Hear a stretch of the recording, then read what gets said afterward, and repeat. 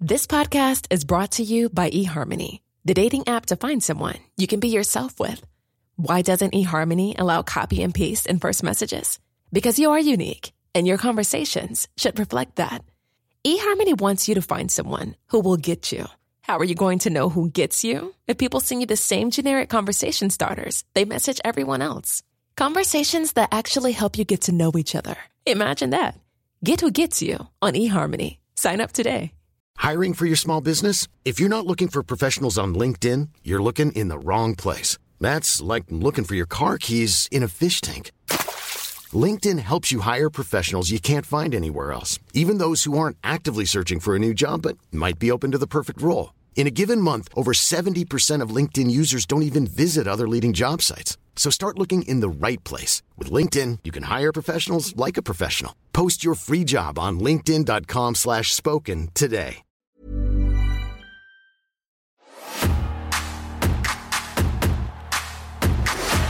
I don't have anything to do with the wrestling or the dirty people that would listen to this. Edit this bit out, Tom. The boyhood dream has come true. All of you spoke to me.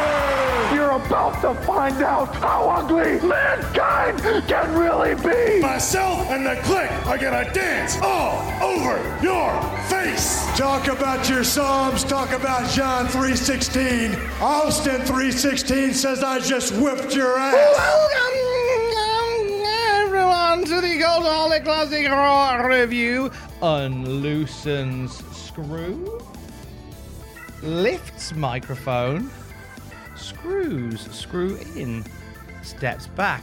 As the other Cultaholic lads, Jackkins lifts microphone, Jackkins quietly screws microphone.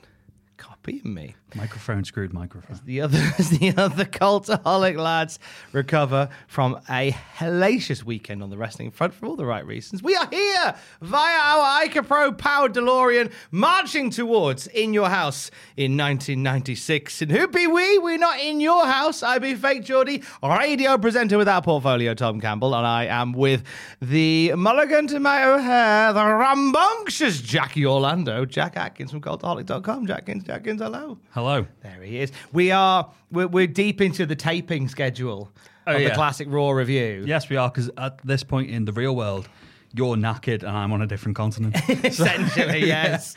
Yeah. God, think like you'll be in Canada now. Yeah.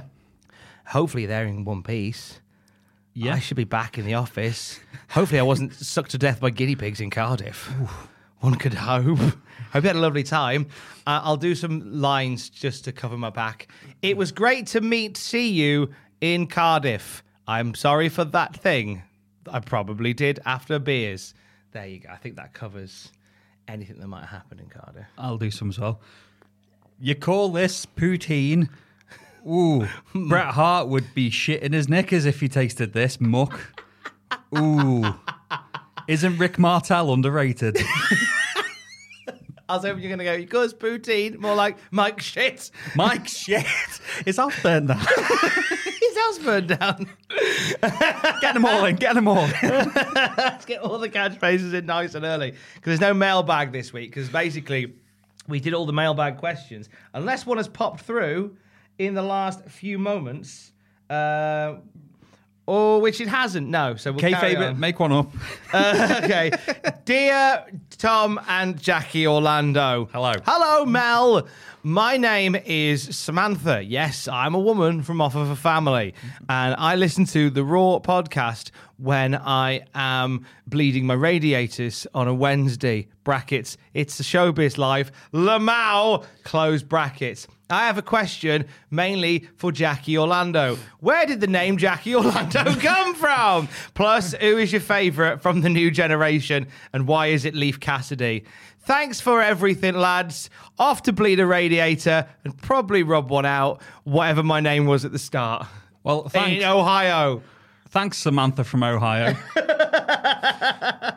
I should bleed my radiators soon, actually. That's good advice. A bit too much information saying she was going to rub one out when she was done. That's the Orlando effect. Yeah, you do. It certainly is.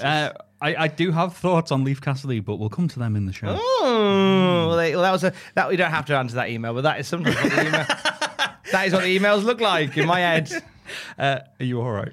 I'm fine. I'm having a lovely time. It's like I said, it's a busy week of tape. I'm trying to think of anything exciting that's happened since I last saw you. I went for beers with Adam Pacitti yesterday. That's quite nice. Thanks for the invite, Adam.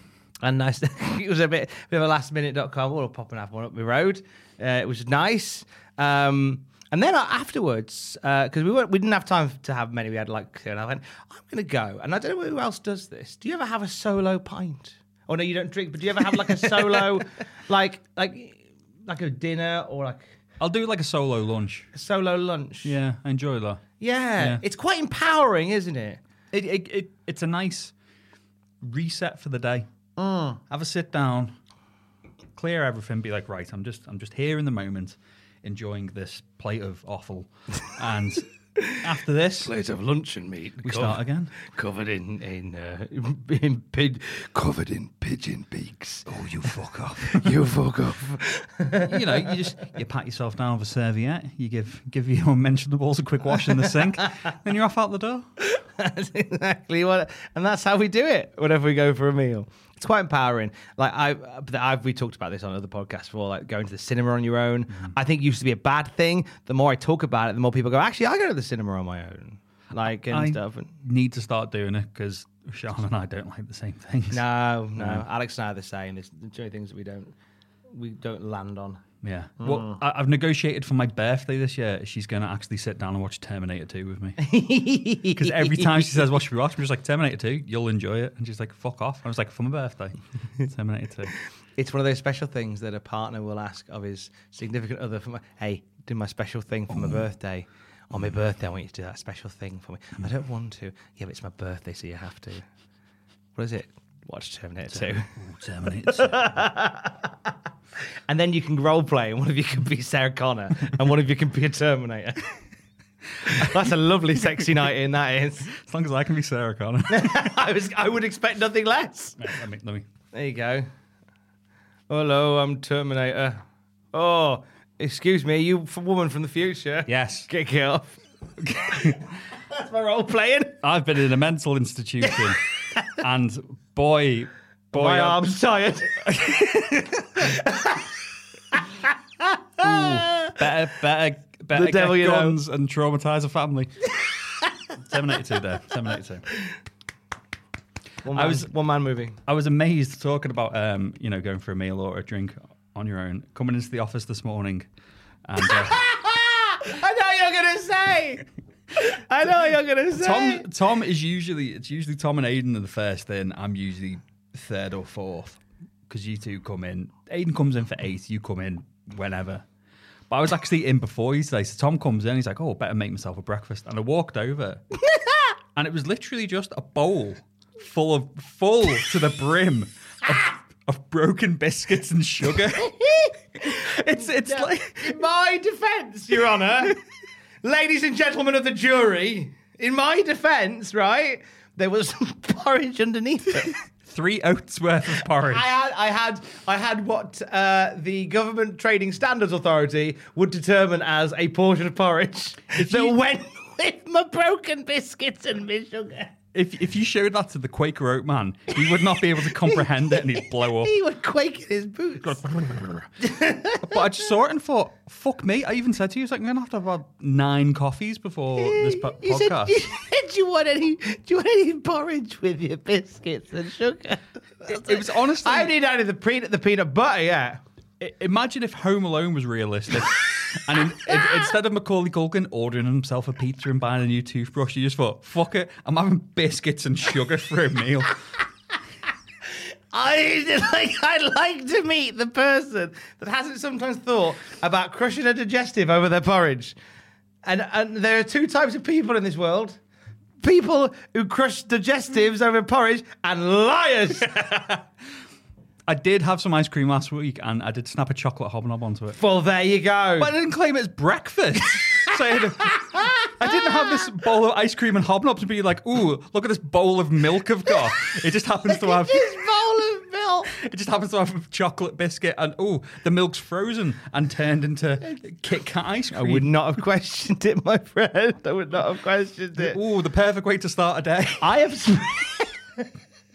I was jealous. That's what it was. That's why I'm fat. I have sprinkled broken biscuits on pancakes before. There you go. I guess a nice But waffle. that's a treat. Or are you talking breakfast pancakes? That's lunch.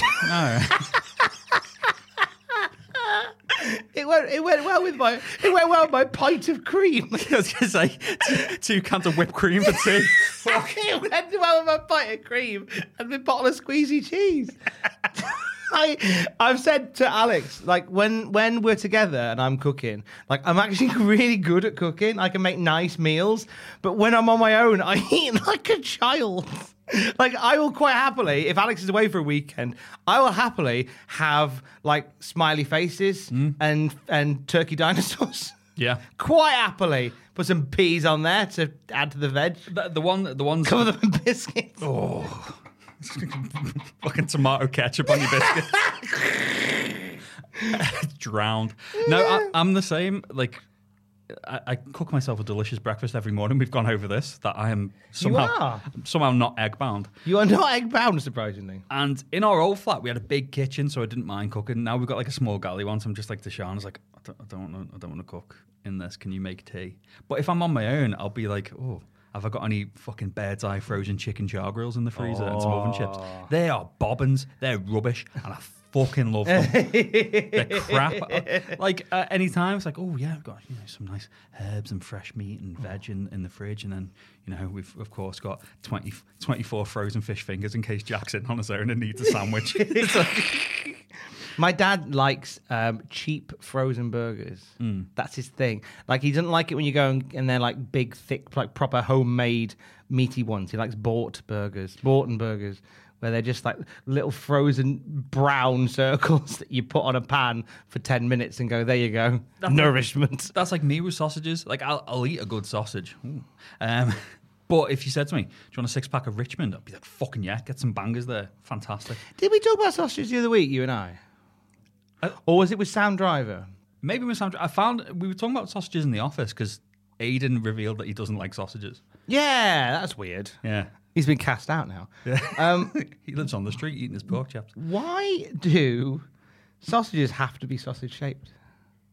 Well, you can get round sausages, can't you? You can, but they're kind of seen as like weird. I've got some in the freezer. Nice. Yeah. There was a place that used to do square sausages. I just wondered, why that is the accepted shape of a sausage. Like, why that is all right.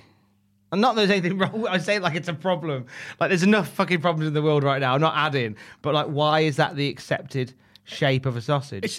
It's just the way it's made, surely. Because obviously the sausage casing it's a potential space, and when you fill it with sausage meat, you can only.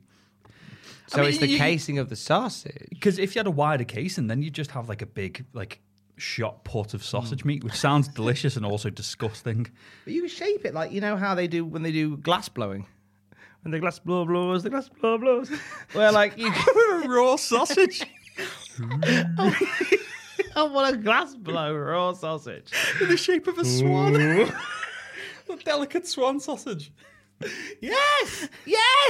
Put a chip in its beak. Cover it in biscuits. Why wouldn't we want that? As a society, is it too gauche? Am I overstepping the mark with? If you're a butcher listening today, tell us why. This is like you're so lazy. This is like Michelin star stuff. Like Heston Blumenthal would be like, "Hey, do you know what? I'm gonna have a trapezoid sausage, but it's made out of like dog kidney, served with biscuits and foie gras. Oh, fuck off. 200 quid. Served with beaks of pigeons. You fuck off. Rotten drugs. Made as a trapezoid sausage. Covered in pigeon beaks. And encased with the hearts of hamsters. Oh, fuck off. Yo, fuck off. Get a rat sweat on. Miss teats are popping. Now, yeah, okay, some food for thought for butchers. Thanks for listening to the Classic Raw review. Let's get into this week's episode. So, 15th of April, 1996 is where we am. Number one movie in the US is still Primal Fear, which we talked about last week, starring Im from Frasier. Number one movie in the UK is still Toy Story. Prodigy is still twisting the fire starter at number 1 in the UK music charts, and Celine Dion still shit in the bed, number 1 in the US charts. All quiet on the Western Front. Other bits of news worth noting: the 4,000th episode of Coronation Street aired on this day. On this day in the UK on ITV. Did it probably involve Ken Barlow and Mike Baldwin having a fight? You know what? I looked it up, and the 4,000th episode of Coronation Street sounds pretty tame. I thought it would all kick off. Yeah. For example, in the episode, Alec tells Vicky that he'll move out to a 5-star hotel. Judy is furious when Gary pays the horses' feeding bill with their holiday money, rightly so. Ashley and Kelly arrange to have a date in the Rovers, both terribly shy and actually asking the other out. Bless, isn't it adorable? Ashley Peacock. I know, right? Don and Josie are alarmed when Kevin tells them the garage compressor is broken and it'll cost £5,000 for a new one. Happy 4,000th episode, Coronation Street. I thought there'd be like a big fire or something, or a tram crash. That's more Emmerdale's thing, isn't it? Corrie did a tram crash. Oh, someone got run out. Yeah. The tram came off the tracks, right into the street, blew everybody up. They love it. It's a nice hard reset for when new writers come in. Because Emmerdale did the plane crash, didn't they? Emmerdale did the plane crash. Brookside did the armed siege. Just loads of Scouse coke dealers turned up and like, who wants a slapping? EastEnders did. They've done a few they've done a fire, I'm sure. Fire in the pub. EDL set the pub on fire. EDL set the pub. Grant and Phil Mitchell set the pub on fire. With hilarious results. Well done, Corrie. Still going strong. Looking forward to starting the Cultaholic Classic Coronation Street review. Oh God. Madonna, the day after this episode of Raw airs, announces that she is 4 months pregante by Carlos Leon, her then boyfriend and trainer. So Madonna's going to be a mum. Will this be Lourdes? Yes. Lourdes. And she'll go on to sing songs. That's Lord, sorry. On the 18th of April, the ITC confirms the awarding of a television broadcasting license to the Channel 5 Broadcasting Limited Corporation. Oh, God. Yeah, they were exciting times, weren't they? 50% of its programming must be original, while there are quotas for the amount of public service programming that must also be aired. So Channel 5 is coming. We get a 5th channel. I vividly remember the first day with Spice Girls kicking it off. Yeah, that little video from the Spice Girls, didn't they? Welcome to Channel 5. Did they play Family Affairs on the first day? It's probably Family Affairs. They had... At the beginning of Channel 5, they had this like game show every day that I think, who hosted it? Some fucker did, which was quite good. And they had Family Affairs, and then on Friday nights, Bit of Blue. It was a bit blue, wasn't it? It was a bit naughty. Yeah. Channel 5 they had first Fort Boyard, day. was that Channel 4? Oh, I'm not sure. I'm not entirely sure. Couldn't tell you the last time I watched Channel 5, to be honest. It could have been. I just want to find what was on the first day, but it's not telling me here. The launch, the channel's launch on the 30th of March. It's not coming out for another year yet, so we'll talk about it next year. It did feature Spice Girls singing 5, 4, 3, 2, 1, originally a Manford Man hit. Yeah. And they sang it as 1, 2, 3, 4, 5, mixing it up. 1, 2, Tim 3, Vine 4, and Julia Bradbury were the hosts for the first day. Yeah. I think it was Tim Vine who was on this quiz show that we used to watch. Yeah, so This Is 5 was at 6 o'clock. Family Affairs at 6:30. Two Little Boys at 7. Oh, just weird. A comedy called Hospital with an exclamation mark. Bet that was zany. Yeah, wacky and or zany. Oh. Beyond Fear was at 9 o'clock. 10:30 had the Jack Doherty show. I remember that. A weekly chat show, as we talked about the other day. We just never really hit the ground running with those late night chat shows like they do Off of America. Comedy Store Special at 10 past 11. Turnstile at 20 to 12. What, the band? Apparently. Live and Dangerous at midnight. This might have been where it went a bit blue. Sounds sexy. And then that was the end of programming for the first day. So there you go. So that was Channel 5. It's got that. We'll talk more about that next year. Yeah. Well, that's exciting. The revival of Stephen Sondheim's musical comedy, A Funny Thing Happened on the Way to the Forum, opened at St. James Theatre in New York, starring Nathan Lane. Oh. Like Nathan Lane, he's the guy from The Birdcage. And he's played a blinder in Only Murders in the Building on Disney+. Last episode of it I'm going to watch later. I've still not got around to it. Oh, it's very good. Steve Martin's in it. It's very good. I've been finally watching Lord of the Rings. That's been me. Oh, really? Yeah. Well, I watched them when they came out and hated them and thought it's been 20 years. Better give them another chance. How are you finding them this time round? Halfway through the Fellowship of the Ring, Aiden was saying to me, "Oh, have you got the super duper spanky wanky 7-hour version?" I was like, well, "No." I was like, "This, I'm gauging to see whether I'm into it. I'm not going to spend 7 hours." So the regular editions, the graphics have aged, which is why you should use physical effects and not CGI. Mm-hmm. And most of the Hobbits are shit, but it's a good. Yeah, it's a bit fun. There was a thing I read about Ian McKellen, like having a real. He had what they call, was it green screen fever? On The Hobbit, wasn't it? Yeah. On The Hobbit. Yeah. Where like you're constantly acting to a green screen and it sends you a little bit loopy. Yeah, because he's on his own. He's acting to no one. He's got no one to bounce off, and there's no set built around him. Yeah. So he really struggled with it. So because he was like, "This is not why I became an actor." He's like, "Yeah, Peter Jackson used to be really good at physical effects, then he became lazy. He just got lazy, just pumping out films. Lazy. He's like, "Well, At least 3 every 5 years. draw a tree, 20 million quid." It's true. Barbie fashion designer for Windows is the big video game release this week. Barbie Fashion Designer. It's a dress-up computer game where you dress Barbie in different styles and outfits. Then you can print off your designs and create clothing for your real-world Barbie dolls with them. So presumably, there's a whole bunch of Barbie dolls around the UK that have got really shit pieces of paper stuck to them. Look, Mama designed an outfit for Barbie. I saw a tweet recently, and I think it was from one of the Barbie games, and someone just went, "The music on this Barbie game should not go so hard," and it's just a piece of just amazing house music. What game was it? I'll find out for you. Find out. Alex always told me that the game that resonates with her as a kid was Barbie Riding School. Yeah.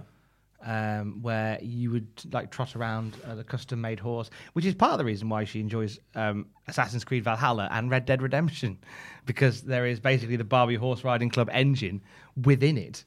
Oh, right. So Kind of. Obviously, it's more advanced. You ride around on horses, basically. So she's not killing things, she's just riding She horses. just likes riding horses. This is from Barbie Beauty Boutique, and it's just...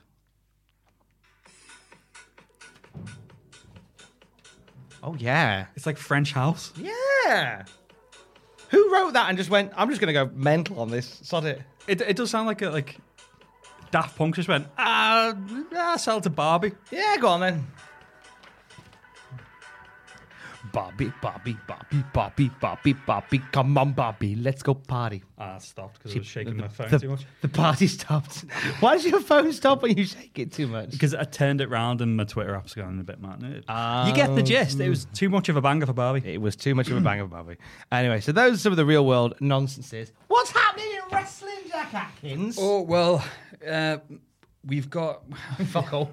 No, we've got some bits. We've got to start on a heavy note, though. So this is from the Wrestling Observer newsletter dated April 22nd, 1996.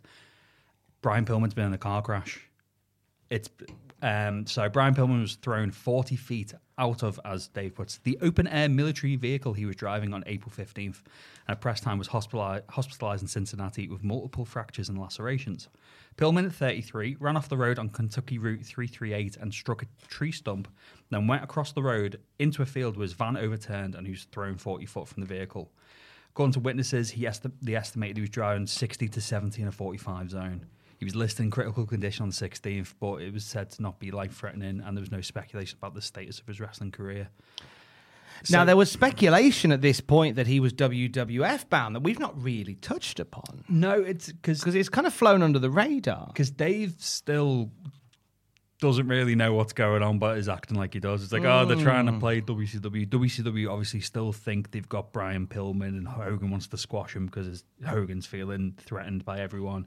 ECW are trying to get him in a match with Shane Douglas, but whether it's a shoot or whether it's a work, things are going weird there because he's the loose cannon. But it's a bad crash, this, and we know with hindsight, it's one of the things when talking about Pillman's career. It's like one of the chapters of his career, the bad crash. So that has happened this week. So that changes that changes his in-ring career forever. Yeah, he's no longer Flying Brian after this. He can't be Flying Brian after this. And kind of what we get though is a Brian Pillman that is so strong character-wise that you almost don't realise. Yeah. That in ring he's nowhere near the pace that he was after this crash. Yeah, because thinking about the run he's going to have. Like a 35-year-old, if he was in tip-top condition, a 35-year-old healthy Brian Pillman as the loose cannon Would have been incredible. Yes, it would have been bloody incredible. But we'll keep tabs on him because there's plenty to say about him. So last week, we had a very good episode of Monday Night Raw. We did. And Vince McMahon is very happy.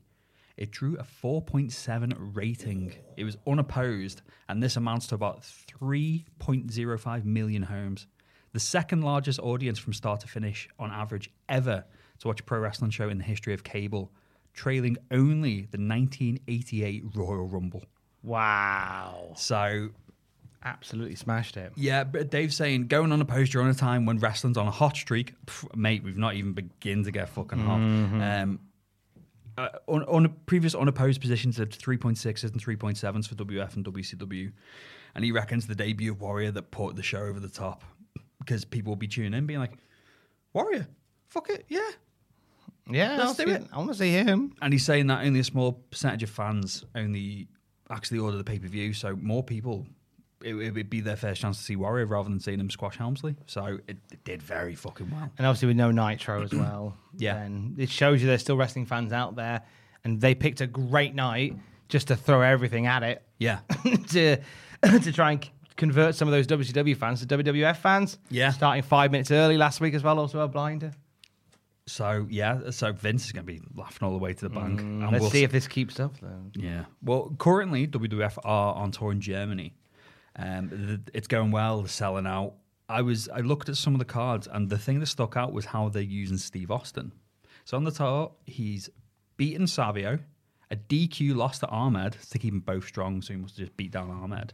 And he's also been wrestling Bret Hart and Shawn Michaels. So even though he's a good hand in the mid-card, they must be thinking, let's put him in with Bret and Shawn, see how he does. Maybe he's more than just a good hand in the mid-card. What's Stone Cold Steve Austin? Yeah. $1 million champion. I know. It's an idea that is farcical, that he could be more than just a good hand in the mid-card. But you know what? We're in Germany. No one's watching in Germany. He should be doing jobs to the rambunctious Jackie Orlando. I think everybody should be doing jobs to the rambunctious Jackie Orlando. I'm going to pull up one of their cards from Germany. We'll pull it up. I'll pull you up in a minute. Pull up the card, baby. Because what I love about looking at these cards from these times is it gives you an idea of where the company is going and what because they're using it as a little chance to test the waters on what they could potentially have as top liners and stuff like that. It's also interesting. I know with CageMatch.net, and thank you CageMatch.net, I'm pretty sure they are based in Germany. They are, yeah. Because I typed in WWF and events in Germany and only 4 came up. So I typed in Deutschland and there's hundreds now. I've broke the system. The WWF Champions Tour, on this night when Raw was aired, they were in Oldenburg in Deutschland. Deutschland. Yes, they were to 5,500 people, strong crowds all the way around. Yeah. So, I mean, take a look at this. Take a look at the card for this particular night and compare it to another one. 6-man tag opened the night. Duke Drosy and the Bushwhackers beating Isaac Yankem, Leif Cassidy and the 1-2-3 Kid. No Marty Jannetty. But 1-2-3 Kids on the tour. Yeah, but then so is a few other That's true. persona non grata. Persona non grata. Justin Bradshaw's beating Savio Vega.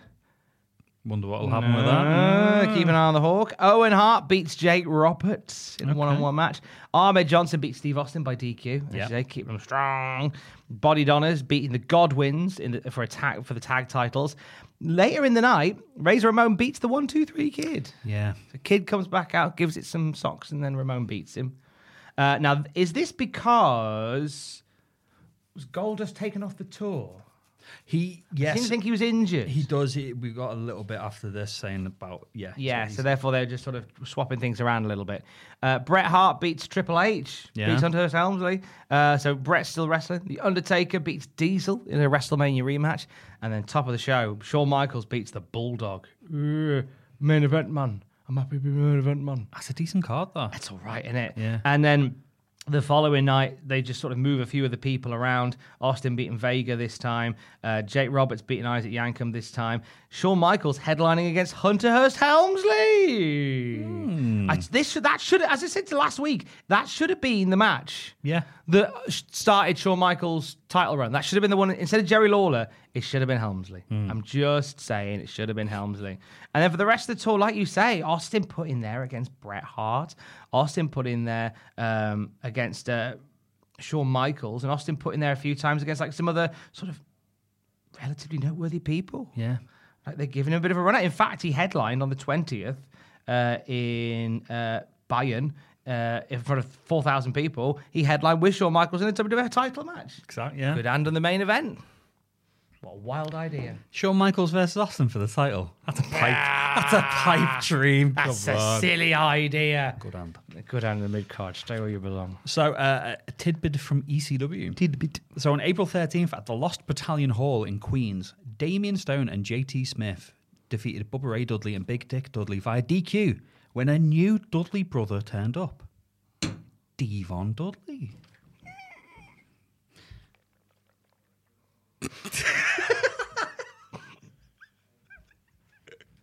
So, Devon get the DQ, it seems. So, Devon Dudley as...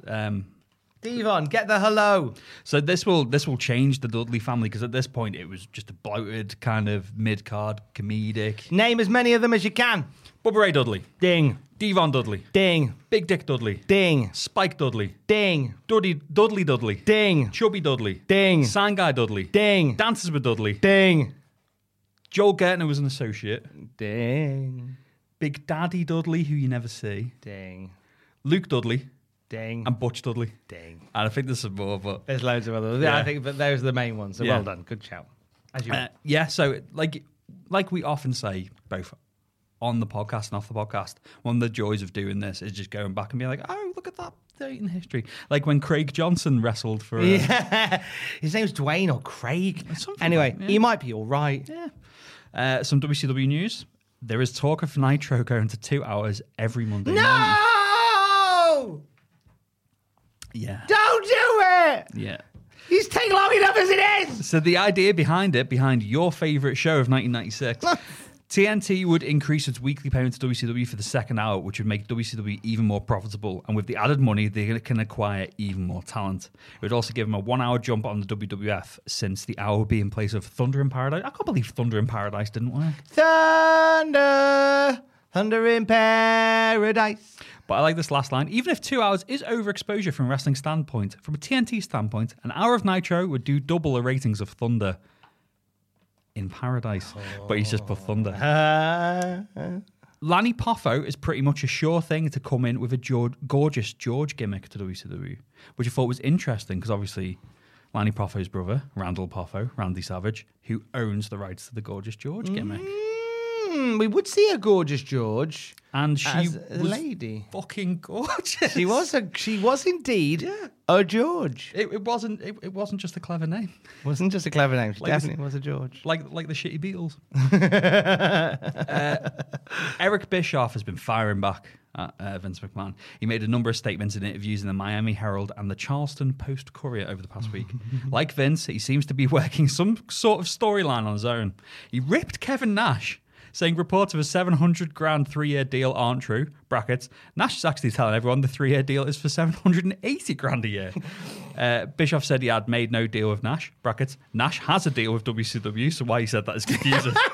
He's coming in. And Bischoff also said Nash has always had a big mouth and isn't afraid to talk before he thinks. He largely praised Brian Pillman, saying he's very talented, but said the reason Pillman has become a hot commodity was due to people like himself, Kevin Sullivan and Arn Anderson.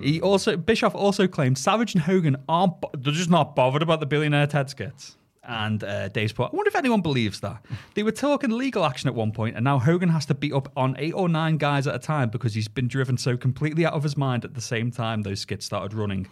When asked about giving away Raw results on the air, Bischoff just said, I enjoy it. Right, so... He does, to be fair. Couple of little bits from WWF. Oh, go for it. Razor Ramon and Diesel both finish up on May 19. Oh, that's why Kane was sad. Yeah. Because that meant he had to start being Diesel. Yeah, he was like, oh, great. I've got to be Diesel now and look a bit better in the gimmick than Nash did at times.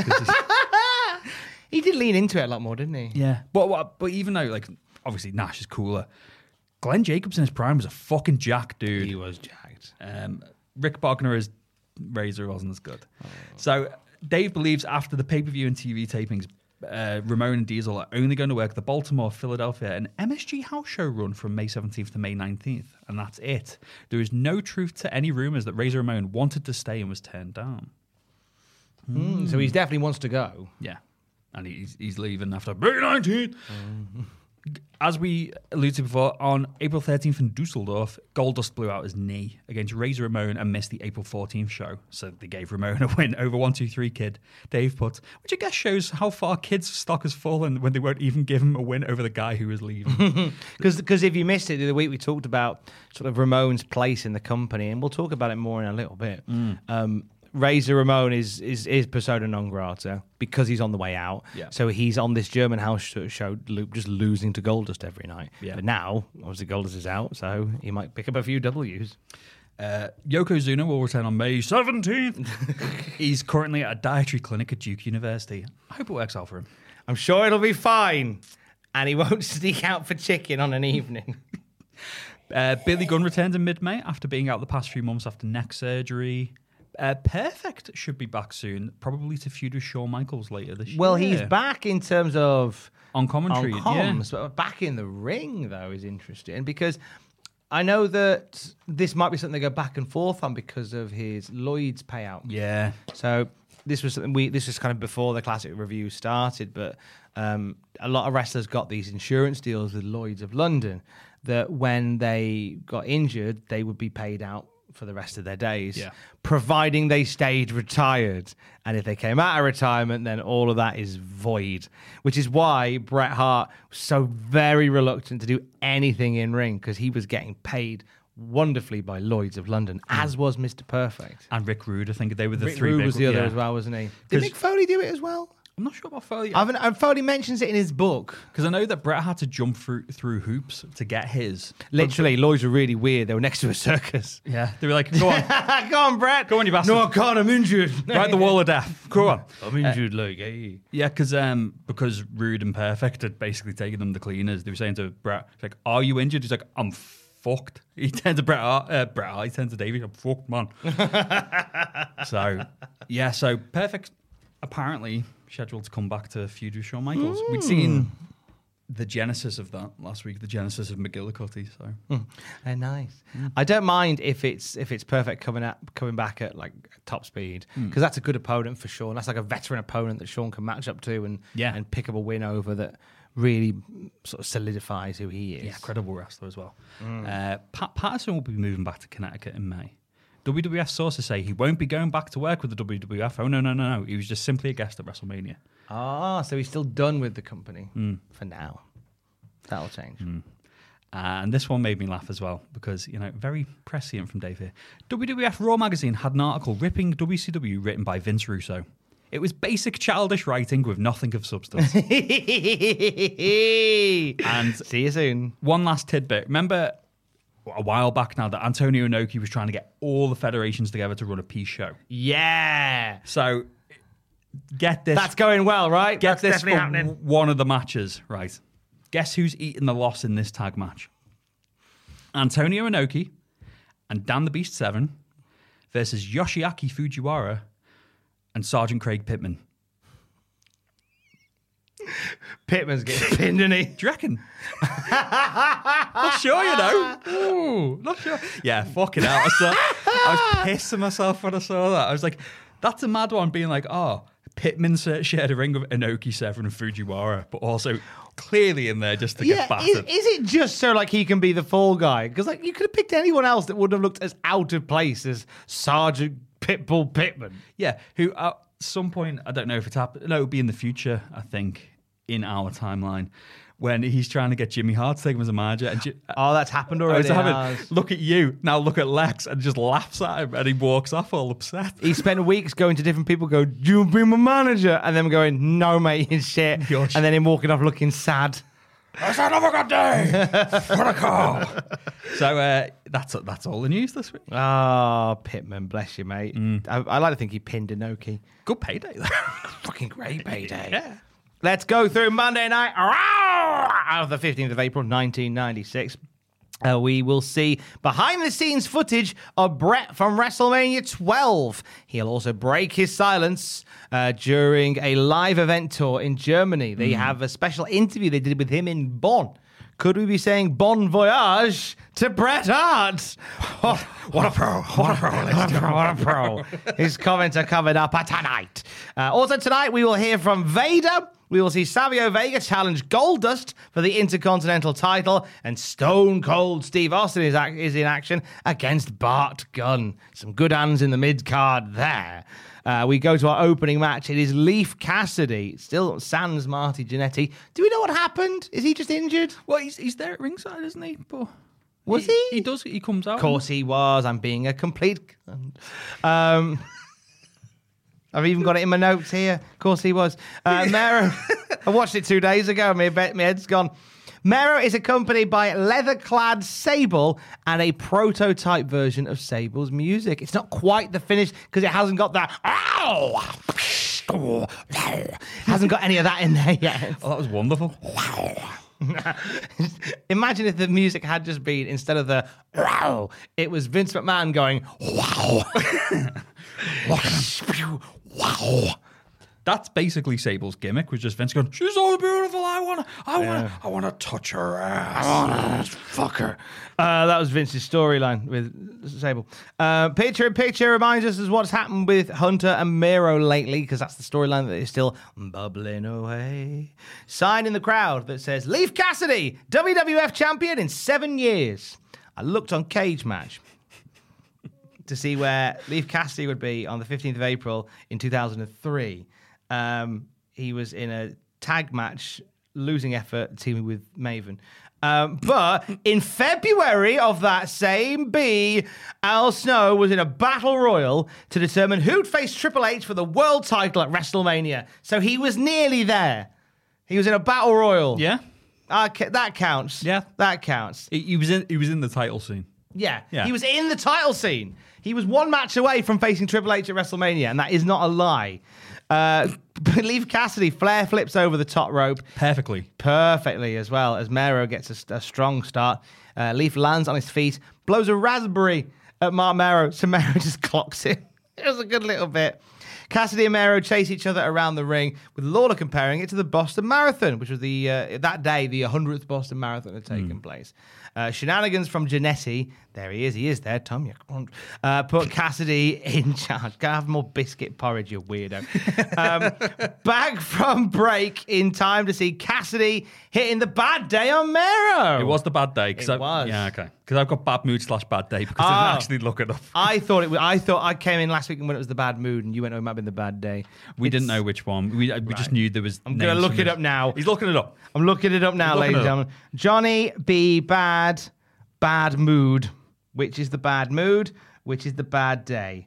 Right. Okay. Johnny B. Bad versus Eddie Guerrero. It's thrown me here. Oh, help YouTube by answering one question. No. I refuse to. So Johnny versus Eddie. I'm watching a match from Nitro. I'm going to see if I can find if he does. Yes, I found a bit where he does. But an advert is played telling me to buy Ant Middleton's audiobook, The Fear Bubble. Everyone needs to read that. I don't know. Yeah. Oh, Granny, I've got the job. Runs in the family. There you go. Bad mood. So it's bad mood. It's the bad mood. He hits the bad mood. So Leif Cassidy hits the Granny, I got the job on to Johnny B. Bad, now known as Mark Mero. Now, Jannetty batters Mero when the ref's not looking. So Mero is on the back foot against Leif now. Mero tries to break the full Nelson. Eventually, he does with a head scissors. He lands a gorgeous top rope sunset flip and chalks up another W in the WWF. Yeah. What do you reckon to the opener? Decent.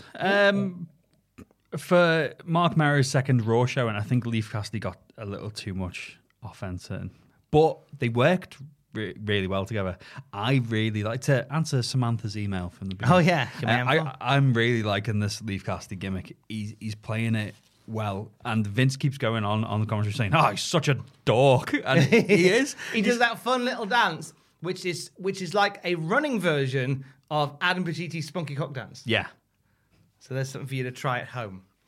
So They seem to like him, don't they? Yeah, because obviously, spoilers, at some point, they'll be like, right, we'll send you to ECW for a bit more seasoning. And because Paul Heyman's writing the characters, he's saying, yeah, rather than having you be a 70s throwback, how about you just be a mental fella with who talks to a head and you come to the ring to the Prodigy? And everyone just went, that's fucking mint. Was it a case of the polystyrene head thing? We'll talk about it more close to the time. It was just a prop that was there on the day, wasn't it? It was just sort of found. I'm sure it was a thing that him and Foley did. Because obviously Foley rips Snow all the time because they were travel buddies. But it was stuff just like, I think Foley originally did it, or Snow did it on one of the drives where he was pretending that like his lunch was his girlfriend and he was talking to his sandwich and saying, oh, whatever. And he thought, oh, actually, like all wrestlers do, like, oh, I could turn this into a gimmick. Turned it into head, started blaming all his failings on the head. And then Paul Heyman just went, I'm going to buy a load of I think there was a load of polystyrene heads in the back of the bingo hall, and they just went, fuck it, we'll get them, put them in the crowd.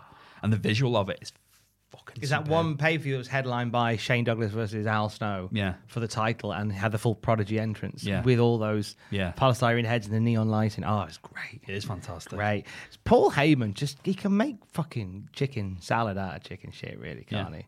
Like, accentuate the positives, hide the negatives. Yeah. It's dead easy. As long as there's chicken in there, it's still edible. Exactly. But as for this match, Mark Merrow looks really good. The Sable Charm offensive has started. And knowing how it gets, it's annoying me. Why? I was never a big Sable fan. I find her a bit of a charisma vacuum. I know she gets really over. But basically in this, like, Vince is basically on commentary saying, oh, she's gorgeous, she's fit. He goes, he's fit. He says she's possibly the classiest lady we've ever had in the WWF. I was like, did you forget about like Miss Elizabeth? No, he hasn't. Oh, he hasn't. He's erased Miss Elizabeth. Because Miss Elizabeth by this point has debuted on Nitro. Yeah, of course. So he keeps saying she's classy, and it's like, not really. And Lola just keeps saying, shame about her face. It's like, that's a bit mean. She did just always look pissed off, though. She had a face that was just like, she's just eating a really tart lemon. And she's like, Yeah, she always, I agree that she was a bit of a charisma vacuum. Yeah.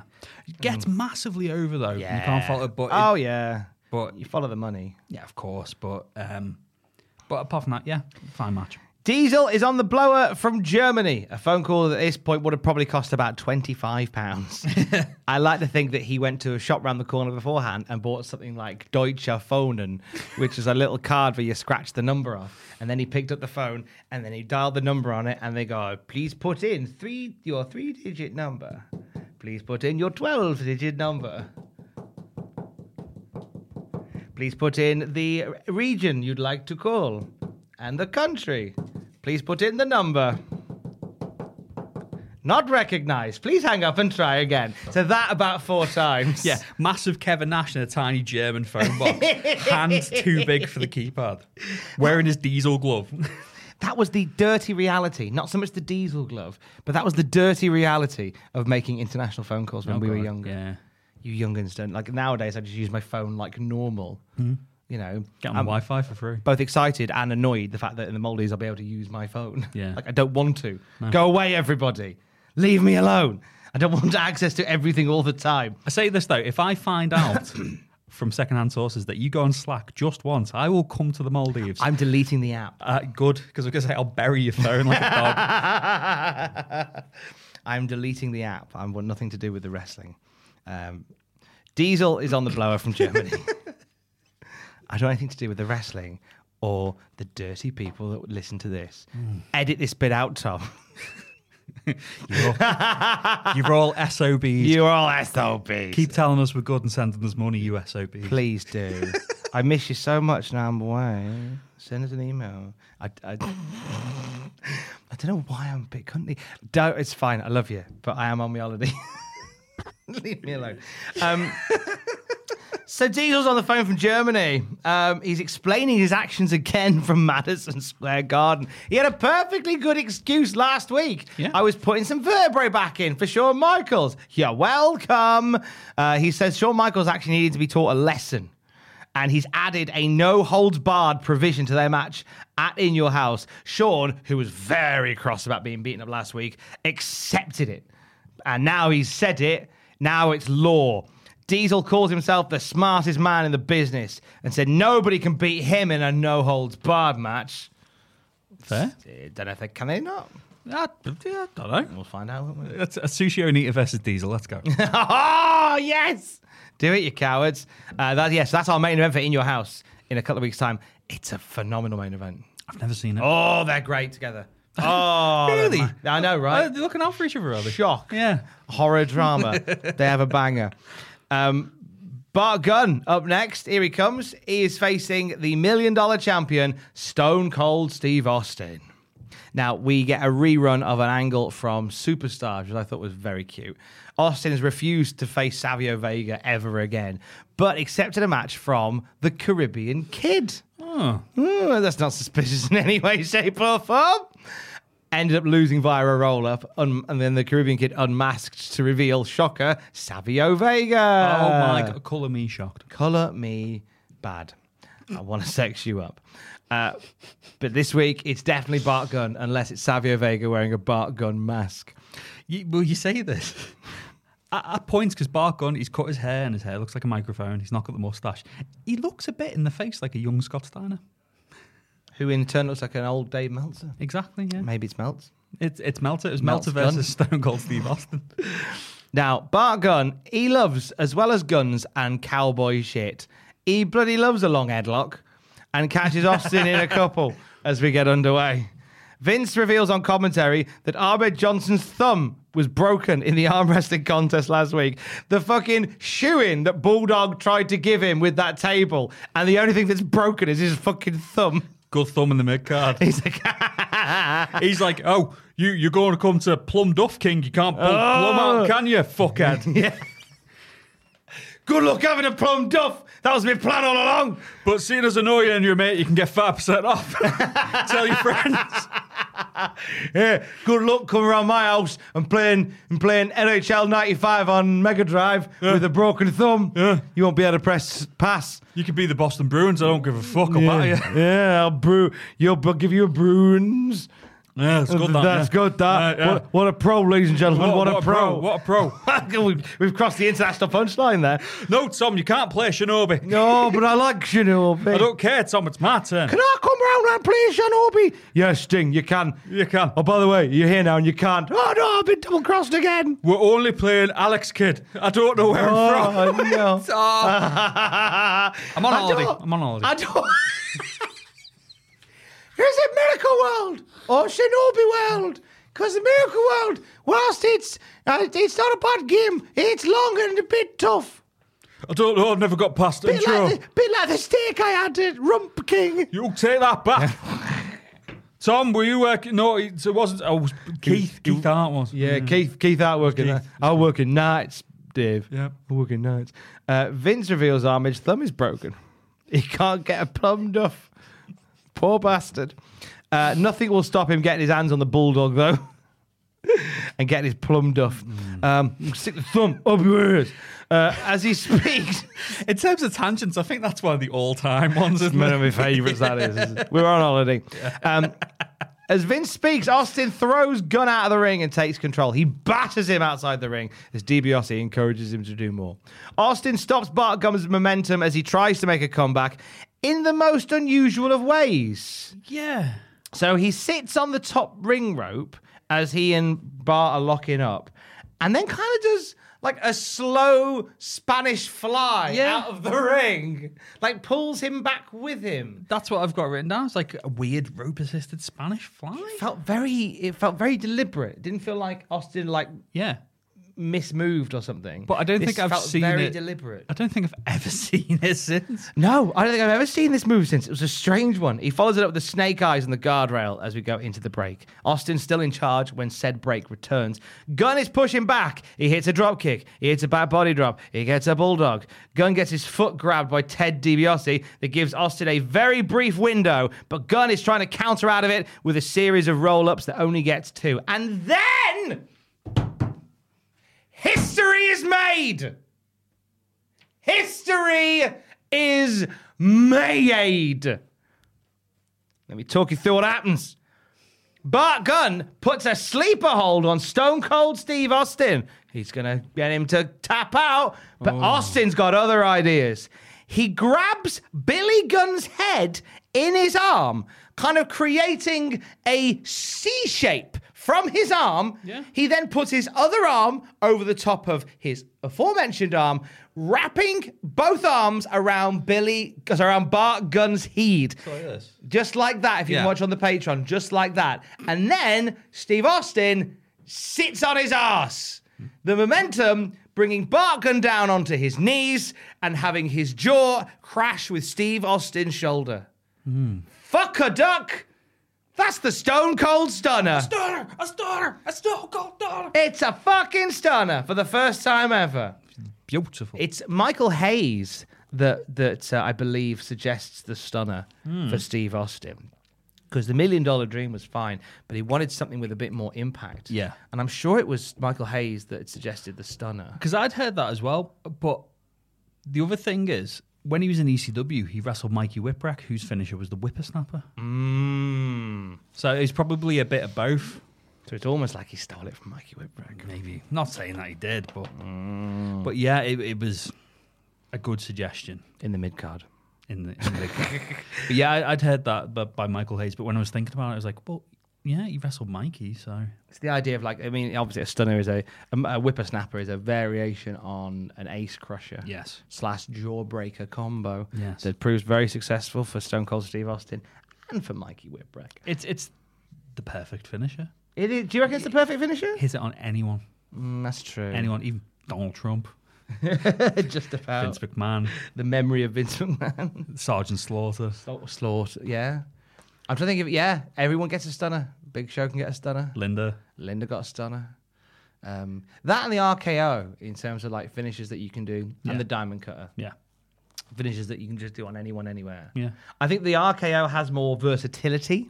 Yes. Because the stunner, the stunner is a very Pavlovian pleasing move. Yes. Because it is the process of the kick, the wham, stunner. Like, it's a very pleasing move to watch in terms of when it's done right, it's the noise of like, boom, boom, like it's that rhythm. A bit like with Jake Roberts in the DDT. Hits the short arm clothesline, everyone knows it's coming.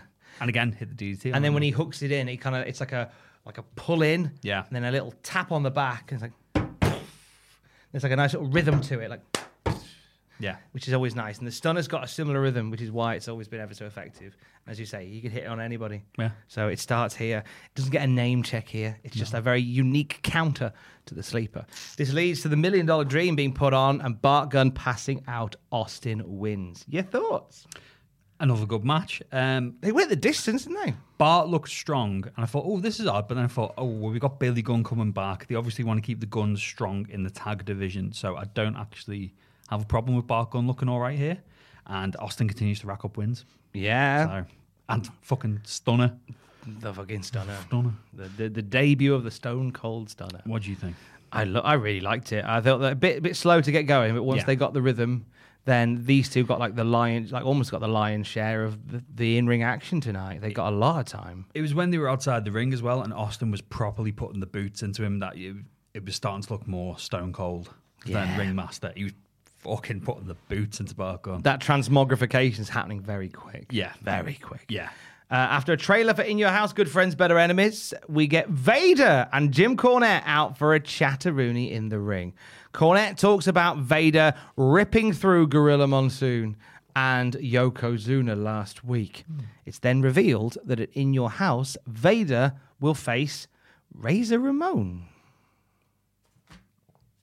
Pourquoi? It's the first time he has been mentioned on TV in well over a month. Yeah. Like, he is persona non grata. It was just weird because Jim Cornette's he's going, oh, you see, Vader defeated Monsoon, Yokozuna, and then Razor Ramon. And I was just like, what? Razor? Okay. Cornette says that Razor is the next man to enter the danger zone. Cornette, the Magnificent, looks into his crystal ball and sees Razor's career after April 28th taking a sharp downward spiral. I'd wash your crystal ball, Jim. I do like, because again, the company knows they're on the way out. Yeah. Wording is crucial here. Yeah. Hey, it's gonna be shit when you go to WCW, basically. No one's going to care. Yeah. Razor Ramon may cease to exist. Razor Ramon has made some very bad career choices. There's some truth bombs from Jim Cornette. Maybe the crystal ball isn't as foggy as we thought. Cornette says the bad guy oozing machismo will be at Art B's in Mayberry in a Quilting Society meeting. Right. I dug into this. Right. Don't panic. Yeah, because I heard this and went, what the fuck are you chatting, Jim? Right. So Art B is a character from the Andy Griffith Show and the spin-off Mayberry RFD, both of which had ended by the early 70s. So it is a reference to, I believe, the Andy Griffith Show spin-off. Yeah, because the Andy Griffith Show was thingy, wasn't it? Mickey Rooney. Was it Mickey Rooney, Andy Griffith? I think it was, yeah. Yeah. So it's a dated reference. Now I thought that too. And again, I did some bits in this. I said that in 1996, it's probably not that old a reference. It's probably on syndication, isn't it? It would be like somebody in 2022 quoting the Gilmore Girls. Right, yeah. In terms of time between the two. It'd be a bit like that, which makes it somewhat more palatable. Yeah, yeah. But like you say, it'd be in syndication. Yeah. It would, I imagine people who were watching Raw at this time may have caught old episodes of the Andy Griffith Show late at night or Mayberry. People in 2022 watching Friends. Which we talked about the other day. Which you're very livid about. I didn't need an excuse to be livid about anything. No one told you life was going to be this way. I lost all sense of rhythm there. You really did. Great promo by Cornette, I thought, who warns us that he bred and manipulated Vader, but not even he could fully control him. And then we get a reminder that it is Vader time. What do you mean? We're already clean. Scrub, scrub, scrub till the water's brown. 8:15. It's Vader on my tray. Vader everywhere. Chicken on my tray. Chicken everywhere. Yeah, so thoughts on Vader and Jim having a chinwag? All right, yeah. Yeah. Cornette's got the gift of the gab. But that last bit where he's saying that Vader's an unhinged monster and even he can't control him, I wanted Cornette to show a bit more fear because that's what I've liked after Vader battered Monsoon and Cornette was in the back and even he looked a bit scared of him, like, shit, what have I done kind of thing. But, yeah, in terms of continually building up Vader as this monster, you've had him batter Monsoon, you've had him take Yoko out of action. If you have him send Scott Hall to Atlanta, it's going to make him look superb. Yeah, absolutely is, yeah. So we get a video package about Sunny. Just some clips of all the sultry things she's been doing over the last few weeks. Yeah. Just getting her over. I guess she's for people hopping the channels, to see Sunny kind of being a bit rude with the pool cue. Yeah. Having a nice little bath. Lying on the beach. I never want to be lecherous on this podcast, but she was absolutely gorgeous she in 1996. Was cheddar gorgeous at this point. Say no to drugs. That's a very Southwest England reference there. You're very welcome. Cheddar gorgeous. Main event o'clock already, kids. You're damn right. I'm over. Is it main event o'clock yet? Yeah, kind of. Yeah, because this is the last match of the night, and then we've got a segment to end the night on. Because we're still waiting to hear from Bret Hart in Bonn. Will he say bon appetit at the end of his dinner? We'll find out. It's Savio Vega versus Goldust for the Intercontinental title. Of course, Goldust's championship hanging in the balance right now because he got injured in Dusseldorf, as you said earlier. Yeah. But in the sort of the canon of Raw at the moment, he's fine. Yeah. So he's wrestling fine here.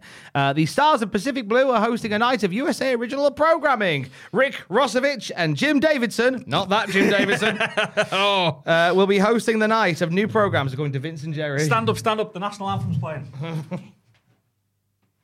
Right, thank you. Up the elephant round the castle. It's not... my ears just went, when he said Jim Davidson, I was like, What? From Big Break. The racist from Big Break. Next week on Raw, John Virgo. Oh, my God. John Virgo is guest Raw general manager. Fucking teaching Sheamus a trick shot. Fuck yes.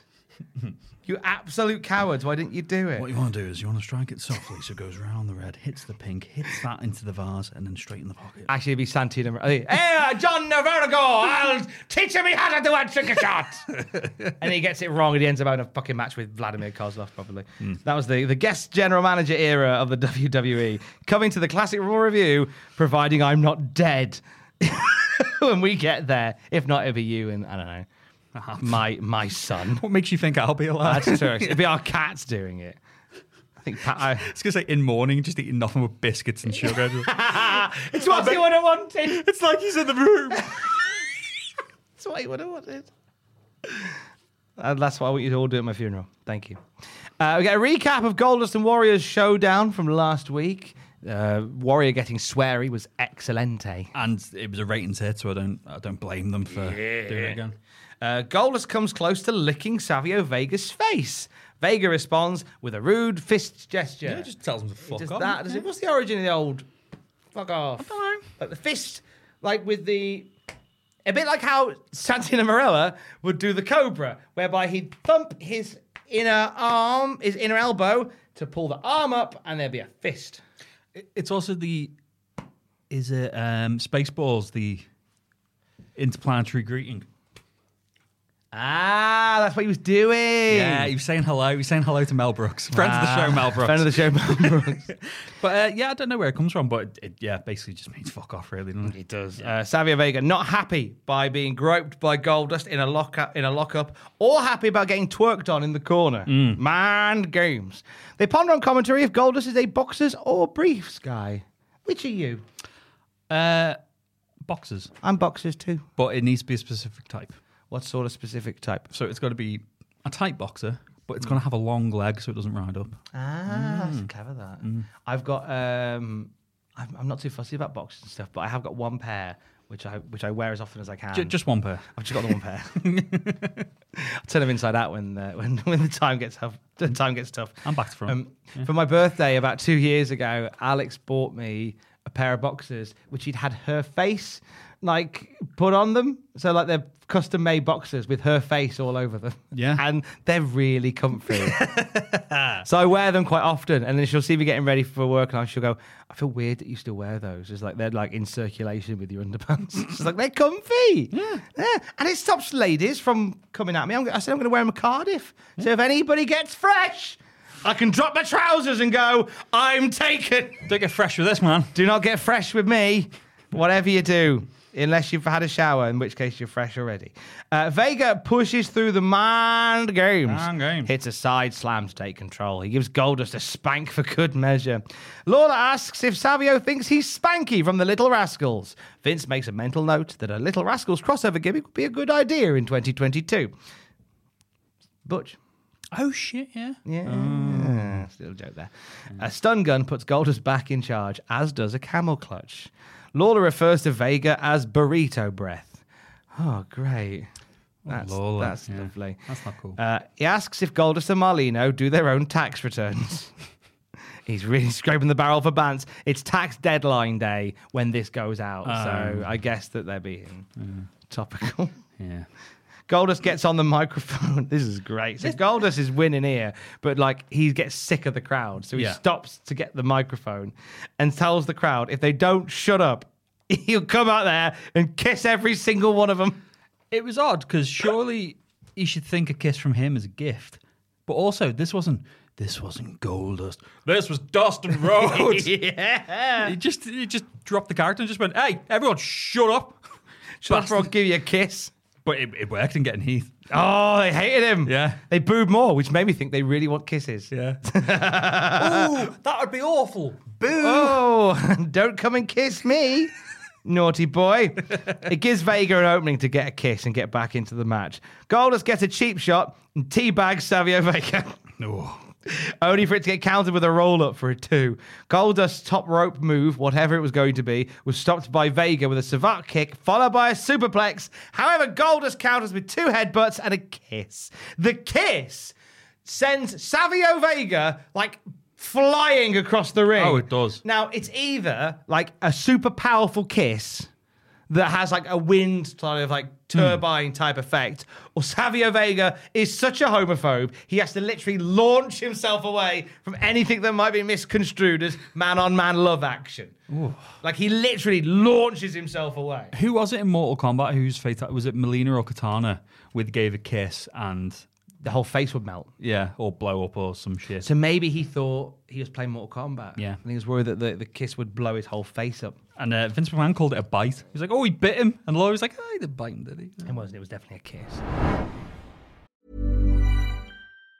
If you thought the only way to get a more defined jawline with natural-looking results was through surgery, think again. Juvederm Volux XC is a non-surgical injectable gel filler that improves moderate to severe loss of jawline definition and can help you achieve natural-looking results with little downtime. Even better, this improved definition lasts up to 1 year with optimal treatment. No maintenance required. Improve jawline definition for a smooth, sculpted look with Juvederm Volux XC. For important safety information and to find a licensed specialist, visit Juvederm.com. That's JUVEDERM.com. Not for people with severe allergic reactions, allergies to lidocaine, or the proteins used in Juvederm. Common side effects include injection site redness, swelling, pain, tenderness, firmness, lumps, bumps, bruising, discoloration, or itching. There's a risk of unintentional injection into a blood vessel, which can cause vision abnormalities, blindness, stroke, temporary scabs, or scarring. Talk to a licensed specialist to find out if it's right for you.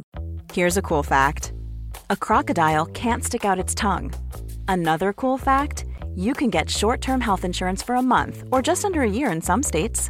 United Healthcare short-term insurance plans are designed for people who are between jobs, coming off their parents' plan, or turning a side hustle into a full-time gig.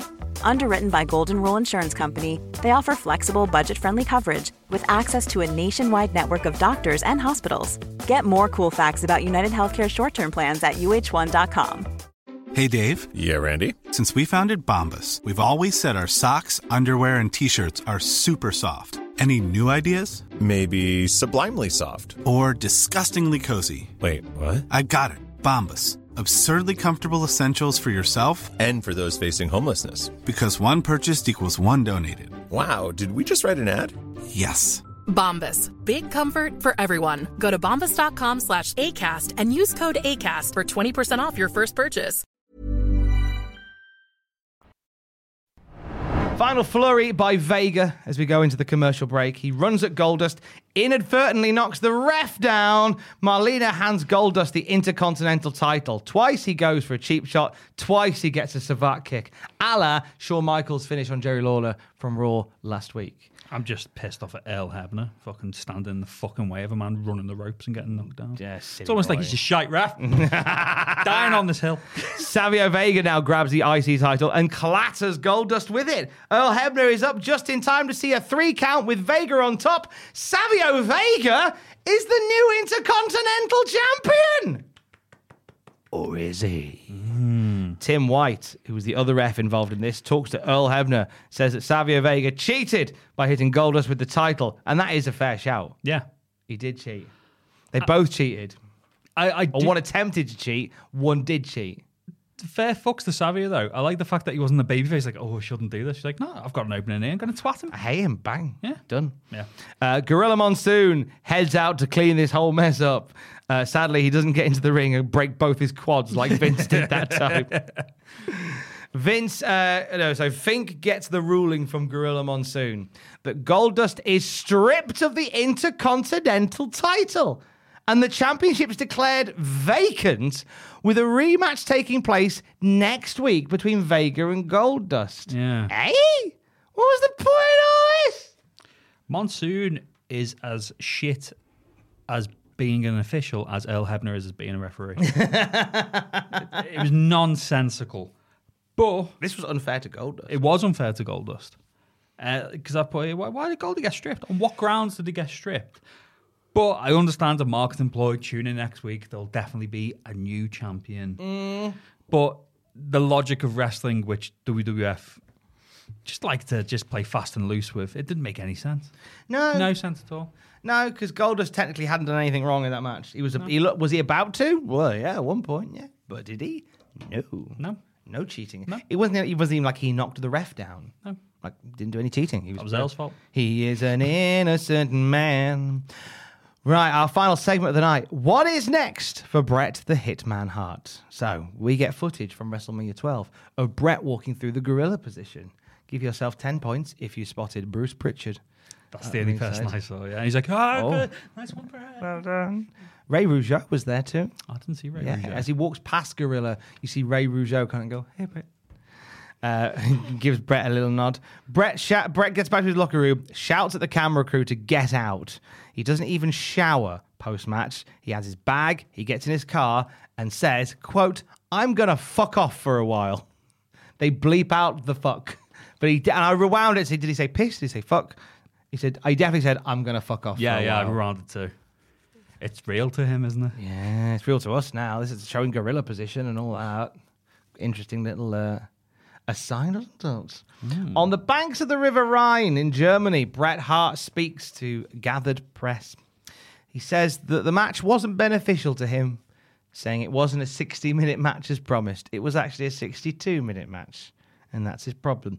He said he waited for Shawn to make a mistake, as he does, and when he did, he would have won. He said Shawn was never going to escape the sharpshooter, and they rang the bell, so Bret released the hold. Yeah. And he's like, well, he never escaped. The time ran out. I caught him in a sharpshooter. He couldn't get out of it. If they were that hell-bent on doing overtime, they should have started the overtime immediately, but they didn't. He says the 3 minutes between the end of the match and the start of the overtime was where he made his mistake. So Bret was quite grumpy about the match. Bret says working for another wrestling organization would be a step down, even if they are throwing money around at the moment. He makes it clear he's not greedy for money. He is greedy for respect. Quote, the only place I'll ever get respect is the World Wrestling Federation. He says he feels betrayed and doesn't have a yearning to come back, but he does want a title shot. Oh, Bret, if only you knew. Hopefully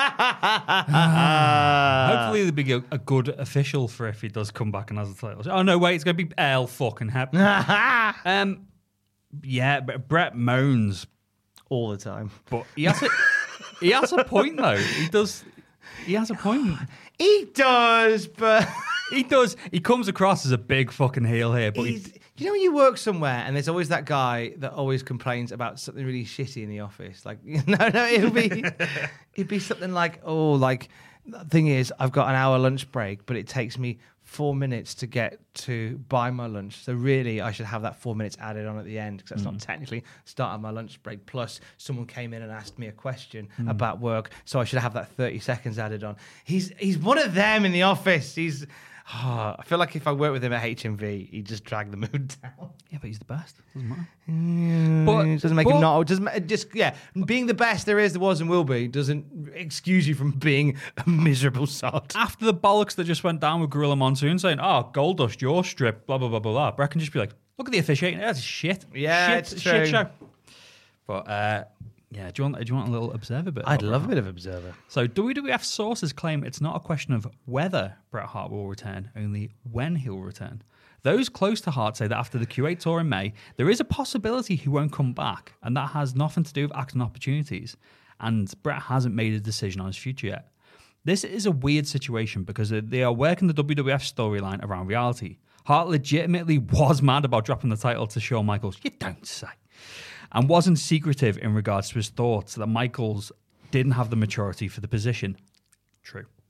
However, things like Hart not shaking hands or storming out the building after Mania match, they were all 100% storyline. Not to Bret, probably. There is also a possibility, in order to get him back when the time is right, that the WWF will let him take the belt again and work a lengthy program with Michaels with the belt bouncing around, which would be a compromise both sides would likely agree to. One of those suggestions that I read in The Observer was for SummerSlam. Yes. A Bret versus Shawn ladder match. However, at the moment, that's not set in stone. No. Bret Hart did a column in the Calgary Sun. Was it actually him this time, or was it Bruce or Keith or Smith or... I mean, Keith forging his handwriting. Where I go from here is undetermined. I could consider ending what has been an illustrious career, or I could regroup with my worldwide following of loyal fans to charge and storm the castle once more. To be a 4-time WWF World Champion has a compelling ring to it, but I admit that coming home for good sounds more compelling to me right now. I will take some well-deserved time off and decide my future in the future. Now, Hart rarely breaks storyline in his columns. He did say, as kind of we reiterated here, he doesn't like Shawn Michaels being a role model for small kids. He says that somebody should ask why Michaels was beaten up in Syracuse, suggesting that it was because a lot of time Michaels is a bit of a jerk. He also had a few digs to give it towards the Ultimate Warrior, saying he received a tremendous response, but said Warrior was more tired after his match than Bret was after going 62 minutes. Quote, Warrior will fade fast, especially if he hasn't learned any more than throwing clotheslines and shaking the ropes. But hey, he looks great. Fucking hell, Bret. Big star making a comeback, and Bret goes, yeah, well, he was tired and he shit, but hey, he looked good. I did not hear any word of lie. No lies detected. Anything he said. No lies detected. He's like, oh, Shawn Michaels is a bit of a cunt and he's not mature. It's like, yeah. He's like, oh, Ultimate Warrior's a bit shit and gassed. He's like, yeah. I mean, I'm not disagreeing with him. I know, but I'm pushing the agenda, Tom. The nature of towing the line a little bit, which Bret doesn't do. No. So it ends, so Raw ends really suddenly with him just kind of sort of saying, I want to come back. I might come back and maybe get a title shot. And then it just sort of fades to black and that's Raw. Yeah. Real sudden fade, but nice thing to hang people around for. And it's a good way to end it because going into Mania and coming out of it, the endings have been a bit weird. When it wasn't the billionaire Ted stuff, it would just be like cutting to Vince. It's like, oh, next week, well, Marty Jannetty. It's like that. It feels like the family figuring, oh, if we end on like a cliffhanger and something noteworthy, then people won't go to WCW for the last 10 minutes. But, yeah. If we kind of make it feel like it's not quite ending, then people might stay. Well, people still do that. You keep watching until you see the little copyright WWF 1996, blah, blah, blah, blah. There's a rule I was taught in radio called, it was the Gloria Gaynor rule, which never can say goodbye. I'm always encouraged to never say goodbye at the end of a radio show. Yeah. So if you ever listen, I'll always kind of go, I'll mention who's up next, and I'll go, oh, big tune on the way from them, and it's this. Right now, it's this. And that'll probably be my last link. Yeah. So I'll never go, bye, thanks, see you tomorrow. Because it's the idea being that if you're saying goodbye, then people will then go away. Whereas if you kind of leave it sort of ambiguous and just go, hey, so-and-so's doing this next, stay for that. Yeah. People carry on. Talking of which, when is Love You Ambiguous Fridays coming back? Love You When Fridays. The world may never know. But this is the part where we nearly sign off on the podcast. What do we make of Raw this week? A big boots to fill from last time. It was another good episode. It was more wrestling heavy. It was just basically chock full of action. Like we were saying last week, the building storylines well. Still no sign of Taker on TV from the Mankind thing. So they are... Even though it's from the same tapings, but they're playing it as, oh, fuck, he's been taken out, not mentioning him or anything. Yeah, 2 weeks we've not seen anything. And the added spice of Bret, it was a good running thread throughout the show. It's like, Bret's coming up. We haven't seen Bret. People like Bret. Let's hear from Bret. And telling people to get out. Get out. Get out. Get out. And the IC title bollocks is a good hook for next week. It is, yeah. Whether or not it's the right hook, it certainly is our hook for next week. Your thoughts compared to last week and just in general? I enjoyed the show. I thought it's nice to, again, it's nice to see these little moments in Raw history where you see a bit of history built. Yeah. First time we see a stunner. Yeah. That's cool.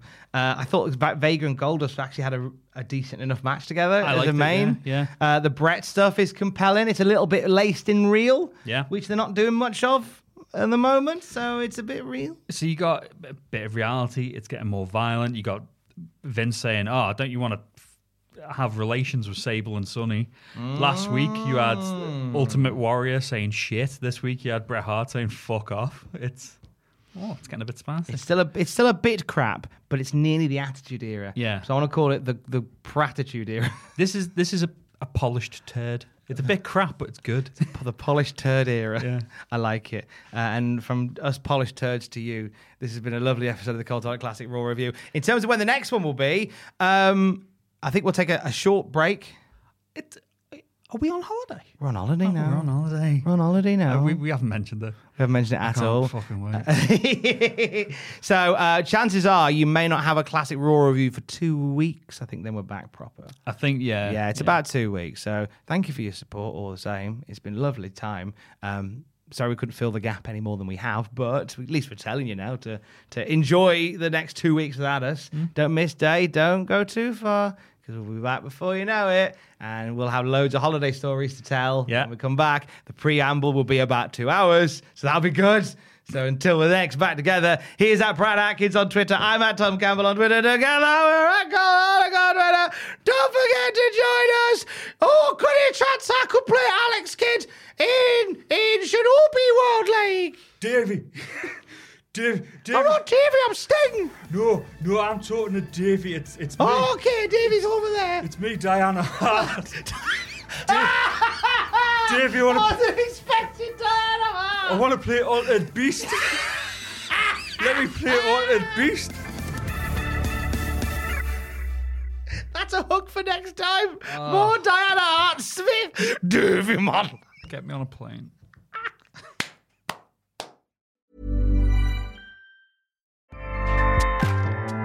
Acast powers the world's best podcasts. Here's a show that we recommend.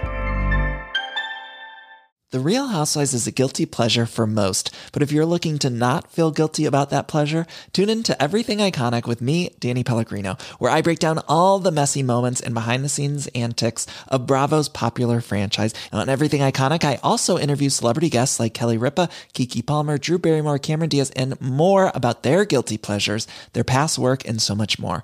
So if you're pop culture obsessed and find yourself watching way too much reality TV like me, tune in to Everything Iconic with Danny Pellegrino, wherever you listen to podcasts.